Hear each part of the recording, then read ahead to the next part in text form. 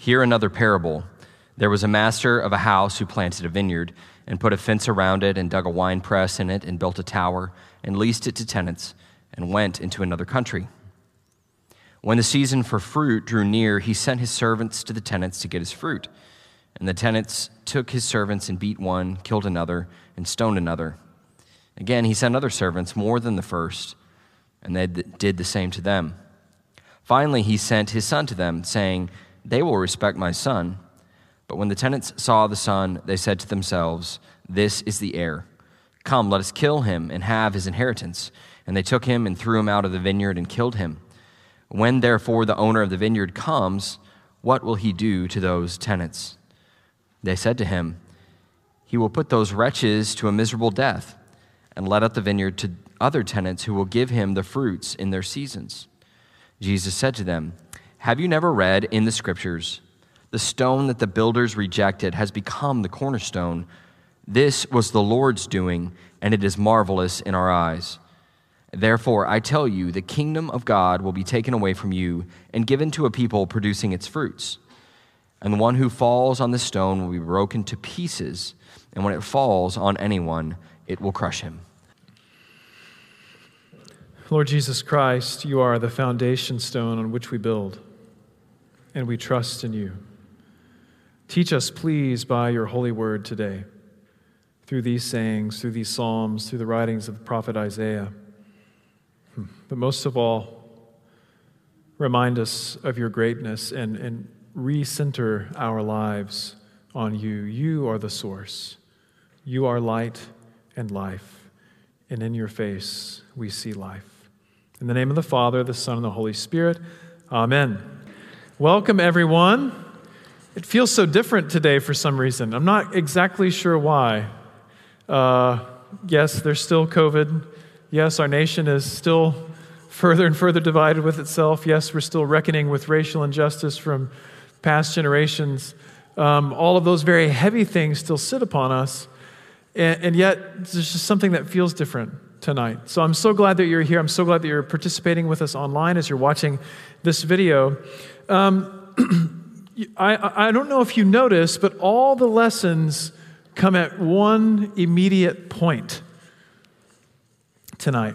It's not often that happens, but tonight it certainly happens. You've got the prophet Isaiah writing some 7 centuries before Christ.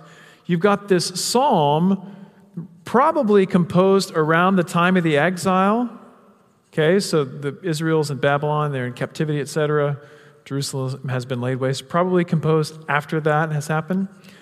And then you've got Jesus telling a parable that's almost, it's like a very on-the-nose retelling of Isaiah 5 to the Pharisees and the scribes and the leaders of Israel who should know better, who should know Isaiah 5.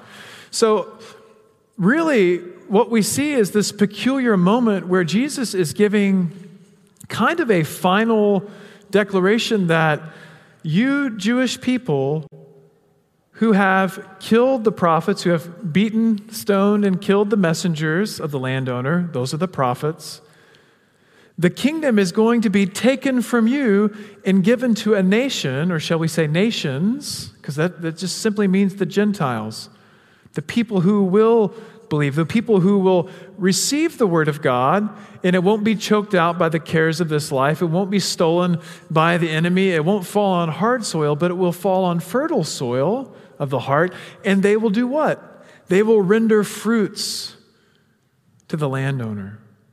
In other words, the fruit of God's word would be sprung forth not just by these Jewish people who had proven themselves unfaithful, not all of them, mind you, because remember, all the disciples, these are simple Jewish people, but the vast majority had rejected Jesus. And each of our lessons have been about this the past several weeks. Chris focused on this idea of repentance last week, and Jesus he's not coming to them calling them out.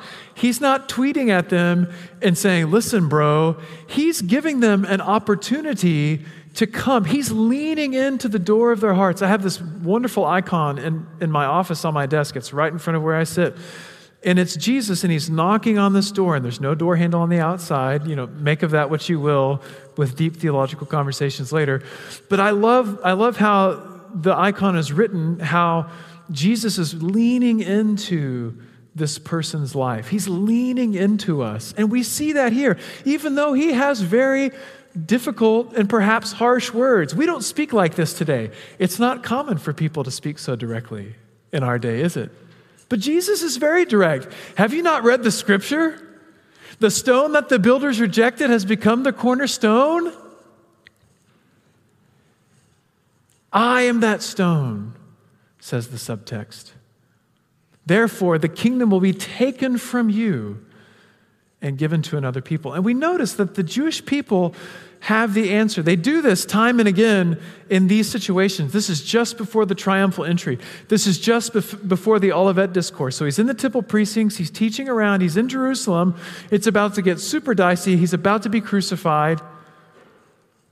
So he's giving them time and time again, and he's inviting these questions and answers from the Pharisees, and the Pharisees continue to convict themselves. He says, what should the landowner do? What should he do with these wicked, unfaithful tenants? And the Pharisees say, well, he should destroy those wicked men miserably and lease his vineyard out to another tenant who will render him fruits in their season.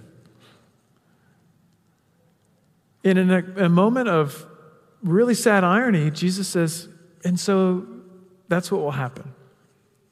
But I want to come at this moment, this very much a watershed moment, from the view of the psalm.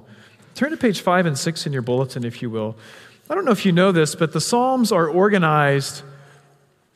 They're all composed at different times, and the 150 psalms are organized in 5 different books.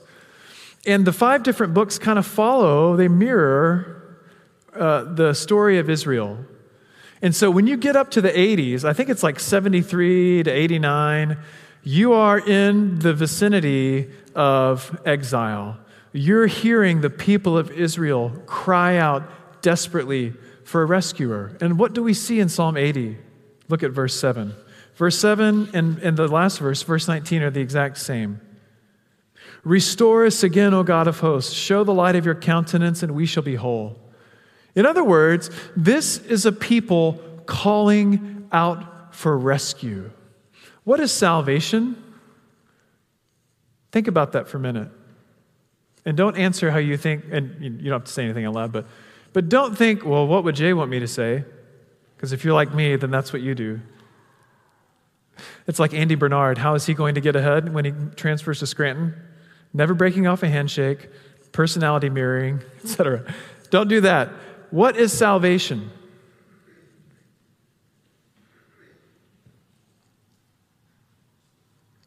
It's rescue from death. It's rescue from the fate that was brought on by Adam and Eve's poor choice. God said, abstain from this one thing, and they obeyed the lusts of their flesh instead of God. And so then death comes in. And this curse comes in. And so salvation is us being rescued from death. Salvation is us having union with God Almighty. Think about that for a minute. The one that says, the stone that the builders rejected has become the cornerstone, and it's a stone that all who fall on it will be crushed, and if it falls on anyone, it will destroy them. That's the God that we're meant to have union with.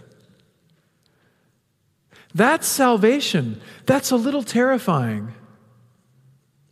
God is not a pet that we put in a cage and we feed him little pellets of food, or that we come to this room and say, oh, we love God, and then we think of the thing that we think of God as. God is the creator of all that we see and cannot see, the Nicene Creed says. God is the one who out of nothing, as there was chaos in the waters, Genesis says, and the Spirit brooded over, God said, let there be light. God is beyond our comprehension, friends. And yet, his Son his only begotten Son, his only begotten Word, his eternal Word, is leaning in to the people of Israel. He's leaning into our hearts tonight. And so here, the people of Israel experiencing exile, experiencing the ruin of Jerusalem, the holy city, the vine that God had set up. He allowed the hedge to be plowed down, and boars came in and plucked out all of its grapes, and it became a laughingstock. And so the people of Israel in Psalm 80 cry out together, "Restore us, O God of hosts." God of hosts means God of the armies of Israel. Yahweh Shabbaot. Restore us, O God of the armies of Israel. Help us. Where were the armies of Israel when our holy city was destroyed? And yet the prophets had come before to say, people of Israel, you've been an unfaithful wife. People of Israel, you have committed adultery with false gods. People of Israel, you have sacrificed your own children to false gods. People of Israel, repent. Turn away from something and turn towards Almighty God. And so they say, show us the light of your countenance, and we shall be whole. We shall be whole. We are a disintegrated people, I'm afraid to say. Whether we think of our own technology, or we think about how we live, or we think about just the world in general, we're disintegrated. Not we're like, collapsing, but we're not integrated as we could be. We've forgotten what it means to be just human, body, mind, and spirit. We've forgotten some of these essential and core rhythms. And so the church, this nation that God has given the vineyard to, invites us into rhythms that help us see what it looks like to be human again. Show us the light of your countenance, and we shall be whole, we shall be solid. And so then the people of Israel in Psalm 80, page 5 on your bulletin, retell a little bit of the story of Israel. I just finished the book of Genesis, and what an amazing saga from the creation of the world, and then you have Noah, Abraham, Isaac, Jacob, and then Joseph's whole story. And the very end of the book of Genesis, it kind of makes you cry. Because Israel, 75 persons in all, I believe, they're all in Egypt. And Joseph's like second in command, and everything's great. And we know what happens next, don't we? That they have to be delivered. And so the people of Israel are reminding God, there was a vine in Egypt that you planted there on purpose, oh God. You brought it out of Egypt. You've cast out the nations. So the Canaanites, the Hittites, the Jebusites, the Perizzites, the Amorites, all these nations that God said their time for judgment had come. And so God used the people of Israel to perform that judgment. And the people of Israel, after the Exodus, come back into the land. And so we see this vine flourishing in the following verses. It stretched out its branches to the sea. It's like the cedars of Lebanon. It's beyond anything to compare. This Israel was glorious. But why, in verse 12, have you broken down its hedge so that all who go by pluck off its grapes? Even the wild boar out of the wood roots it up. There's nothing worse for a Jewish person to have something holy and sacred, something clean, to be destroyed by something that's not holy and profane and unclean, like a wild boar. The people of Israel in verse 16 on the next page, they call for God's vengeance on those who've destroyed Israel. Verse 16, as for those who burn it with fire and cut it down, let them perish at the rebuke of your countenance. Okay, we heard countenance before, didn't we? Restore us, O God of hosts. Let the light of your face, of your countenance shine upon us, and we shall be whole. So there's something about the people of God that when they see the face of God, they can be whole. There's something about this faith of Abraham, Isaac, and Jacob. But the enemies of God, when they see the countenance of God, at least according to this imprecatory prayer, says what? They'll be destroyed, disintegrated, crushed to powder. It's not so much an us against them as it is God's people crying out for God's justice. And that is something we need desperately right now, is God's people crying out for God's justice. And then in verse 17, look at what Israel cries out for. Let your hand be upon the man of your right hand, and upon the Son of Man, whom you made so strong for yourself. Obviously, a clear prophecy to Christ, a clear reference to the Son of Man, the man of God's right hand. The Lord said to my Lord, sit on my throne until I make your enemies a footstool to your feet. Deliver us, O God.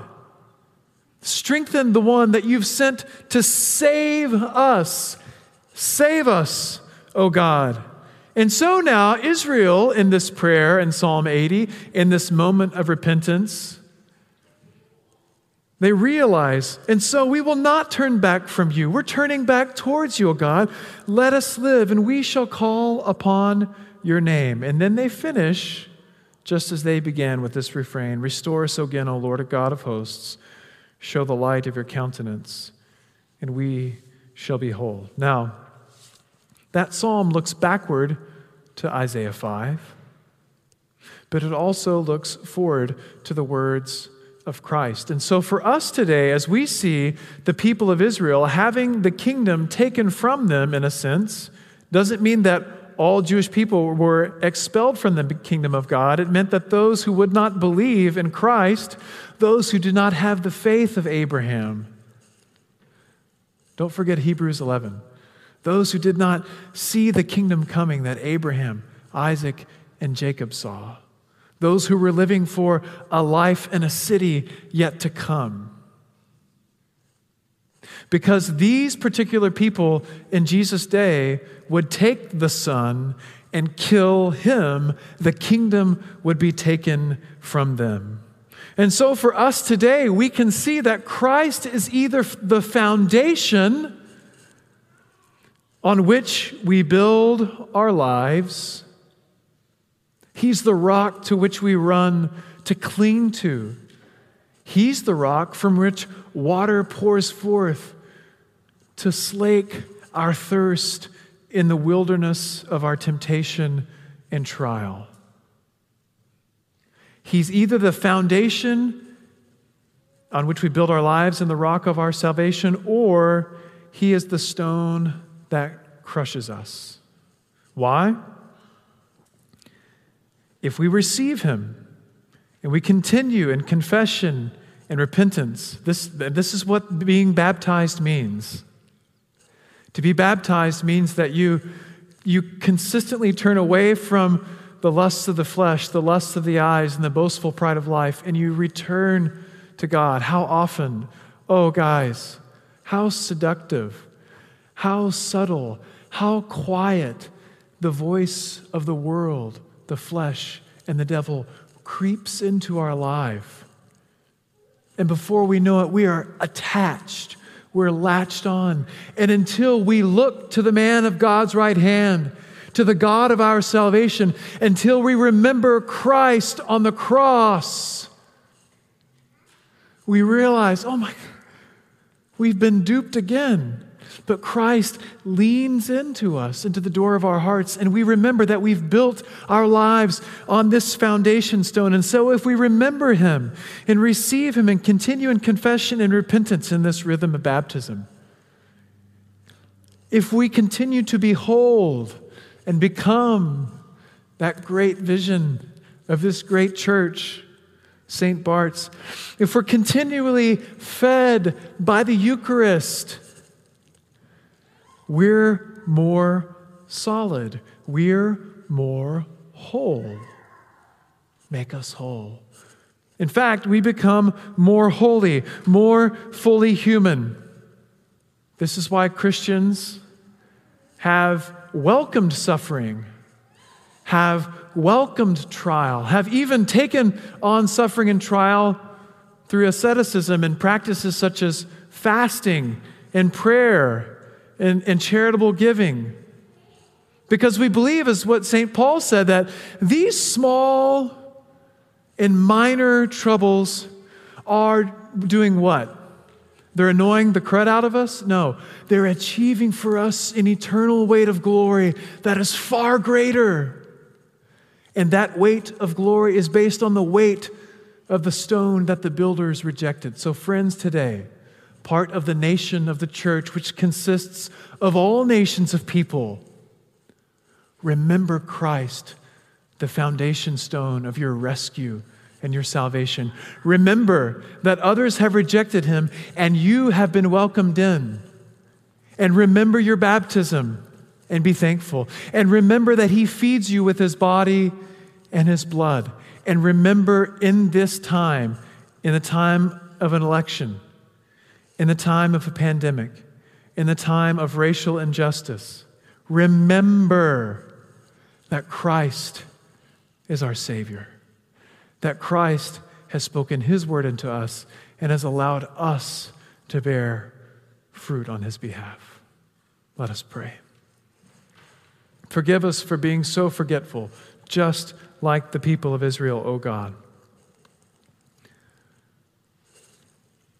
And like them, we say to you, restore us again, O Lord God of hosts, O God of the armies of Israel, God of the armies of heaven. Show the light of your countenance, and we shall be whole. We pray that we would be whole so that we can tread further up and further into the high countries with you, O God, maker of heaven and earth. For that is where our help comes from. In the name of the Father, the Son, and the Holy Spirit, amen.